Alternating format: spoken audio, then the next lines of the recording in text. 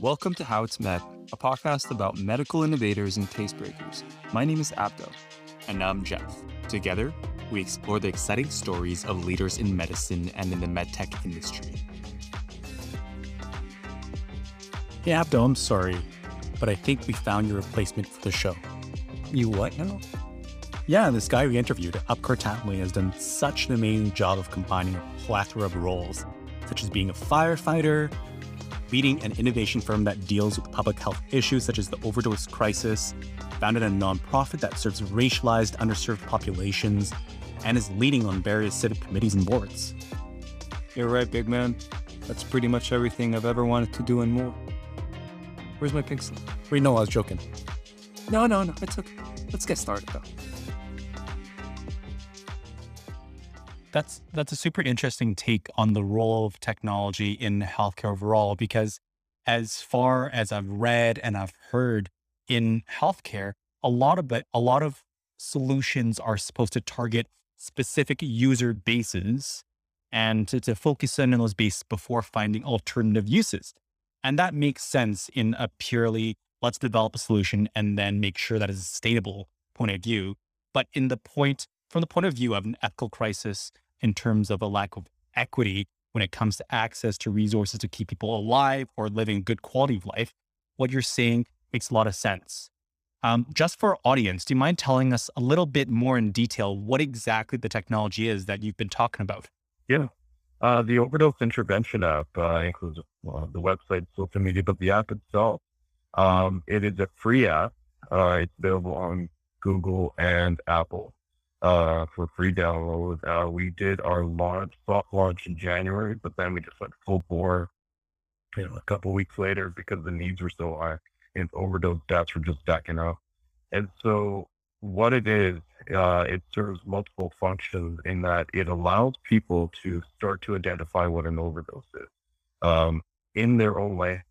So it has multiple languages that people can toggle between. So but we learned from community that sometimes they don't access resources because it's not in their language, their native tongue. So it's got multiple languages. It has an inbuilt 911 calling feature. So at any time, you could trigger 911 if you realize, oh, this is indeed an overdose.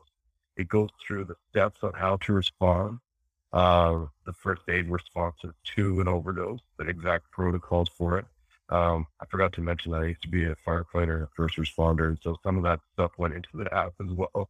And then also how to administer naloxone. Naloxone, it's new for a lot of people. In fact, we never had it when I was a first responder. So just administering it, the needle can be quite daunting for a lot of folks. But yeah, the key also in the app is it helps you identify an overdose. And that was important to us because a lot of people simply who realized that their son or whoever had died had just assumed that they were in a deep sleep. We have a lot of people from the construction trades, long haul truckers who would return home and their mother would be under the assumption that he's tired. That's all it is. He's in a deep sleep. He's snoring oddly. Weird sounds, is odd gurgling. Oh, he's tired. That's all it is. And unfortunately, oftentimes it would end in an overdose. And so the app does walk you through how to identify an overdose, and that was really important to happen. That sounds really good. It sounds like it's a step in the right direction, but what do you envision being the end here? What is the problem we are fundamentally trying to solve here at its core? Yeah. I think when I was talking about othering the challenge, I think the end goal for myself, at least in my professional capacity, has to be creating awareness around health challenges that to such a degree that we no longer leave them on the person suffering from something. When we hit a crisis point like we have with overdose, we do turn to community and say, look, we need all hands on deck. So when we can get that to a knee-jerk reaction, where that's the first reaction that the health authority takes, that medical professionals take, that NGOs take, that's imbued into our response, that people think right away to community, then that's job done. I mean, I know it goes well beyond that, but I think in my capacity, and I do it through technology and innovation, others will do it another way. But I think that's really my goal, is to help people understand that we cannot continually um, ostracize people who are suffering from a crisis. We need to get everybody involved. We need to have compassion and empathy. We talk about those words, but the only way we're ever going to get to those points is if we have dialogue, exchange, and engagement, and compassionate involvement in a crisis. That's really where change is going to happen. And I think that's what I'm looking forward to. I'm constantly trying to chip away at. Awesome. Thank you for that. I guess so I lost my train of thought. Give me a sec. Yeah, I mean, if I think about it too, it really came from, I mentioned uh, firefighting and a first responder. I remember the first time, it was one of the earlier calls, just getting out of the Justice Institute. One of the earlier calls I went on, and I was with the crew, and it was an elderly patient going through cardiac arrest. And I remember the captain and lieutenants, and I'm just a junior, whoever, right? And we walked in the room, and there was this chaos. And I remember one of the lieutenants brushing past me, and she won't take service, right? She won't respond. She's not listening to anything at the moment. And I looked over, and I recognized immediately that she could have been Middle Eastern, she could have been South Asian. I'm not too sure even to this day. But I did notice that she was laying down, and I was able to kneel on her other vacant side, and there was a shawl, and I just pulled it up. I pulled it up and covered her. And I remembered in that moment she called, and she turned her head and looked at me, and we had a moment of clarity or acknowledgement, and everything settled. She stopped hesitating, and she was open to having medical intervention. And I mean, I remember that gesture, and I had these big firefighter guns on me, I think, at the time. And all it took was the gesture of a shawl being placed on this elderly woman. And the guys and the crew were able to start protocol. And I think I carried that with me in some of the work I do, is having that awareness and that sensitivity that we really have to be tailoring our response in healthcare, in interventions, in innovation to the individual needs of community. And if we can do that through technology, if we can have our technology adaptive, if we can use AI to ensure that technology is adaptive to the needs of every single individual, we will go miles towards ensuring the better health outcomes and overall community and society outcomes if we can focus on those kind of initiatives. So I guess what's stopping this community-based approach from being mainstream? I'm not sure. I think, sometimes I feel like I think linearly. I think maybe that's more of probably a social scientist of some kind could probably answer that. I don't know. My gut feeling is that there's structures that have existed for so long. And like every human tendency, we just get used to adapting and adopting those things. So I could enter a space, and I'm going to listen to my predecessors and do what they tell me to do and watch them succeed in doing it and just adopt those practices. So you almost do have to have that disruptive mindset and that ethos built into you that say, okay, that's great, but how can it be done better and differently? And so we can ultimately serve our patients or serve our community members better for better outcomes. So part of that potentially is a community response like you're talking about. But the uptake to it and getting people to understand it and then ultimately adopt it, that's a huge part of the work. It's tremendous amount of bandwidth it's going to take to lobby governments and health authorities and whoever powers that be start changing infrastructures that they're just accustomed to for well, frankly, for centuries now. To walk into a space and say, well, what if we try this? Because we now have data that shows that a community-based response coupled with technology, it works. We could save lives. And not only do we save lives, we make lives better. So how about we try it? But the response you often get is, well, this is how we do it. We've done it for so long and it's kind of what it is, right? So I think we're in a great place now. I think it's very exciting. I think now we are seeing a sea change in terms of the uptake of individuals who are interested in investing in innovation, science, and technology to help communities respond to a crisis. And I don't know where that comes from. Perhaps technology has forced people's hands, as it often does. Or it is also literally a generational change that's happening. There's a whole younger crop of people who are stepping up into positions that are launching these things, whether it's medical professionals, people involved in innovation, and then also the people who are now delivering community response. That's a whole generation of people that is seeing a turnover. And so it's a very exciting time, and I think we'll get there. I always believe we're going to get there.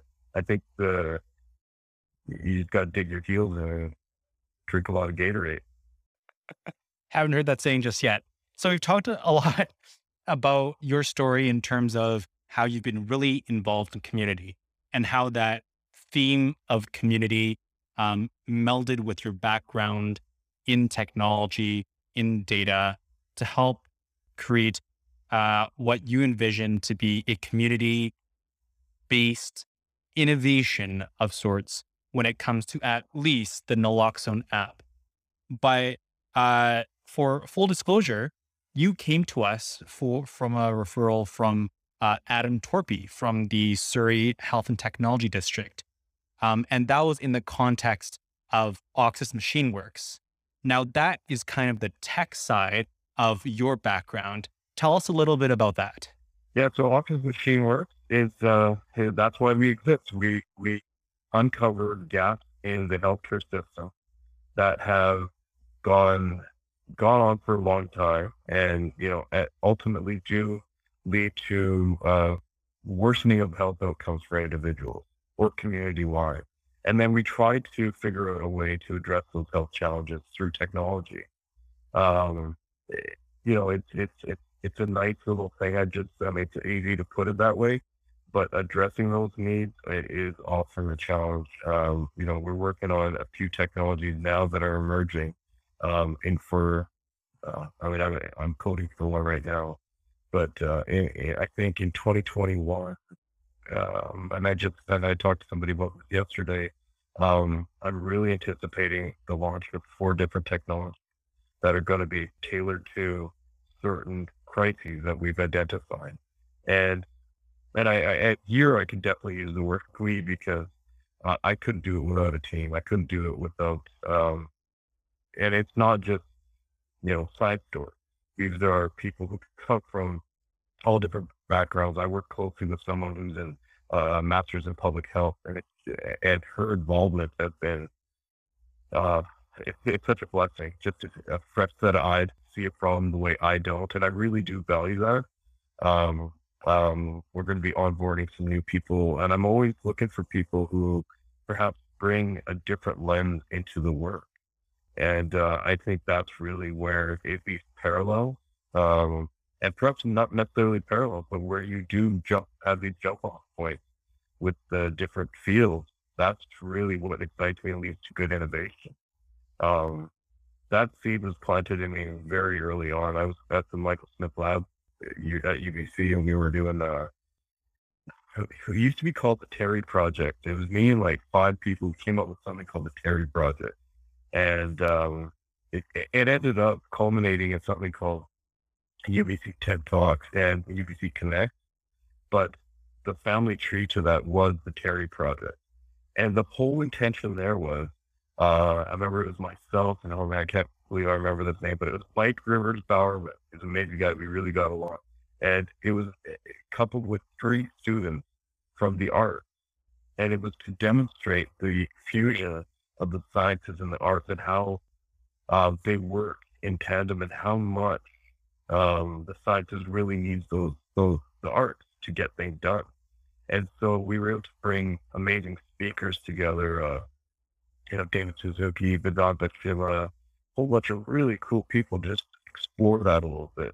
And I think I've carried that over. I hope I do. I hope I do justice to it. But I do strongly believe that um, the sciences and innovation, technology, it works hand in hand with the arts. So I'm always trying to bring people on board to the team that, although, we are a tech company, so you have to have certain qualifications, but if you do have kind of a bent to you where you are partly this creative, that I'm all about that. So there are two clear questions here that I want to ask, but I've already asked one of mine, so Abdul has to ask the other. One of them is, what is your process in terms of identifying these problems with Oxys and then developing solutions? Because having a clear insight to that would be really interesting to see how your team operates differently from others. But beyond that, and the question that I'm going to ask is, you know, um, tell us a little bit more about your team right now and what makes them unique. I know you've told me a little bit about there's someone with an epidemiology skill set. Why all these diverse skill sets in a health tech focused, I guess, company itself? Yeah. Well, to answer your first question, the way we tackle challenges, I kind of alluded to it earlier. Um, it really, I'm a big believer in walking the walk and having the experience. I'm not going to work on a technology and release it to the market based on something on a whim or something that I feel will generate heavy revenues for us. Um, it'd be great. I'd love to line our pocketbook, but I mean, who doesn't like cash? But I think I wouldn't be able to sustain myself um, mentally on that. I need to be deeply vested in something for me to really make a technology what it is. I need to be vested wholeheartedly in terms of walking the walk. And so with that, either I'm involved in the work already somehow responding to a crisis, or I'm walking the walk alongside the community. And as I mentioned before, because we are an NGO on the other side of things, I work with community and I have access to quite a number of people of different walks of life. I mean, take Surrey, for example, we have the highest urban indigenous population in all of BC. We have the most Black individuals live in Surrey, BC. We have the highest South Asian population in Surrey, BC. We have the highest student enrollment of people in high school and elementary school in Surrey, BC, topping, I'm pretty sure, over 80,000 now. So you can imagine the great wealth of information and data that we have accessibility to, that we can tap into. But that's only because, as I mentioned before, I work with community. Our programs service community. So oftentimes, if there's a crisis that's emerging or has emerged and has presented challenges, I'll become aware of it. And then we'll sit down with our team. And it's kind of now starts to answer your second question. We're able to sit down with our team and perhaps I'll bring team members to a clinic or a coaching thing that I'm working on to let them see what, or talk to individuals as well and get that feedback. But ultimately, that's when we start to strip things down and put on that disruptive mindset and just say, okay, how can we tackle this? And how can we put a new spin on it? Or how can we just, totally dismantle it, test theory out, and then throw everything into the hopper and see what comes out. And so when I say everything into the hopper consists of people with multiple backgrounds, whether they're coming at it from an AI approach, microbiology, the computing sciences, data sciences approach. So we get all hands on deck and we kind of rip it apart and just say, okay, this is what we can do. And this might be that solution. And then we start to do that. And then what we'll do is we'll do a field test. I mentioned that and with this recent technology, we did that early on in June. So we'll just deploy it, do a field test, gather some data, go back in there, shop it a little bit, and then release it. So that's kind of the approach we take. Well, it's not kind of, it is actually the approach we take. And I think the main thing, the theme in all of that is that everything we do, it's heavily community influenced, and it will continue to be. It has to be, because not only will it sustain me on a mental level, but it also will end up being the technology that's best tailored to the community.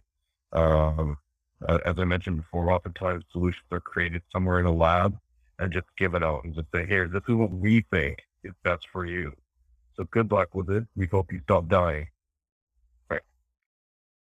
If that obviously doesn't work for us in the past. All the way back to dive. I like it. Okay. So this is all fine and dandy, but then how do you facilitate for others to, hold the mantle with you so that it's not just you leading the charge? Yeah, and again, it's life lessons I learned early on the importance of stewardship. And these are lessons that I'm still learning, I'm sure, but I'm by no means an expert, but I have people around me who kind of, if it rubs them the wrong way when I start talking about exit strategies and exit plans and stewardship. Man, are you leaving? Are you exiting, or are you forcing us to leave? But I want to myself always think that way, but I want my team members to think that way too, because the project, the work, and the overall vision and mandate cannot be tied to a individual. At any point, you could check out of a process. It's the process and the end goal that's way more important than the constituents. And so I'm really trying to imbue every single person and myself with that all the time. So stewardship is really, really key. So how do I do it? I ensure that everyone really understands the processes. It's not this kind of, up cards the wizard behind the curtain and can't go over there and who knows what he's doing and how he's creating this stuff. I try to unpack it as best as I can. One of the individuals that I'm working with now, she doesn't have a background in some of the stuff. Well, neither do I, around marketing and communications, but we're able to go get her some training just to get her up to speed on that stuff so that she could also operate in that sphere. So it's ensuring that everyone is able to bring forward what their needs are in terms of training, education, and skills. We're able to meet those needs, and then let's just walk the walk together, right? Let's just ensure that we're all on the same page. There's a lot of transparency where we can be transparent. Obviously, we're R&D, so not everything can be transparent. But yeah, that's kind of how we do it. So I guess from my end, to conclude, it'd be closer to we have a problem and we're trying to do something about it by working as a community. Yeah, absolutely. Perfect. I love it. Great. And just to close off, we usually give our guests a little bit of time to talk on their pulpit about something that's close to them. You've talked about community and all the different issues that face your community. Is there one specific issue that's at the top of your mind right now that you want to take a minute to speak up about, apart from what you've already done? Yeah, we need to, I've run a panel and I said this very openly. I said, I have no business being here. I mean, there's nobody who wants to hear from me. I'm not the voice you want to hear from. The voice and voices you want to hear from, they're not here, and they weren't even invited to this table or this symposium. And those are people with lived experience. Those are people who walk the walk with certain challenges. They're the ones who know it better than anybody else. A guy like me can talk numbers, data, science, technology, and put people to sleep real quick. But what you want is somebody who can speak from their soul about what a health challenge has done to them and their loved ones, and how it's impacted them and how it continues to impact them. Because those voices, they will tell you exactly what you need to do. And then the problem is, and if I'm permitted this pulpit, is, we don't do that enough. We do it sometimes, but we don't do it enough. And we do it to a certain extent sometimes, but it almost feels like a patronizing notion. Like, oh yeah, we should check off. We invited a peer to the table, done, right? But to authentically invite a peer, listen to what they're saying that act on those inputs, that's where we need to get to. So my encouragement to uh, every single person involved in the work that we do, um, involved in the medical field, involved in the social field, like, to government at all levels, is get those voices to the table, listen to what they're saying, and then start to act. Thank you for listening to this episode of How It's Med. If you liked what you heard, please download and rate our episodes on whatever platform you listen on. Also, if you have any feedback on what you just heard, we'd love to hear it wherever you listen to or on our website, howitsmed.com. That way we can create better content that suits you. Till next time, bye-bye.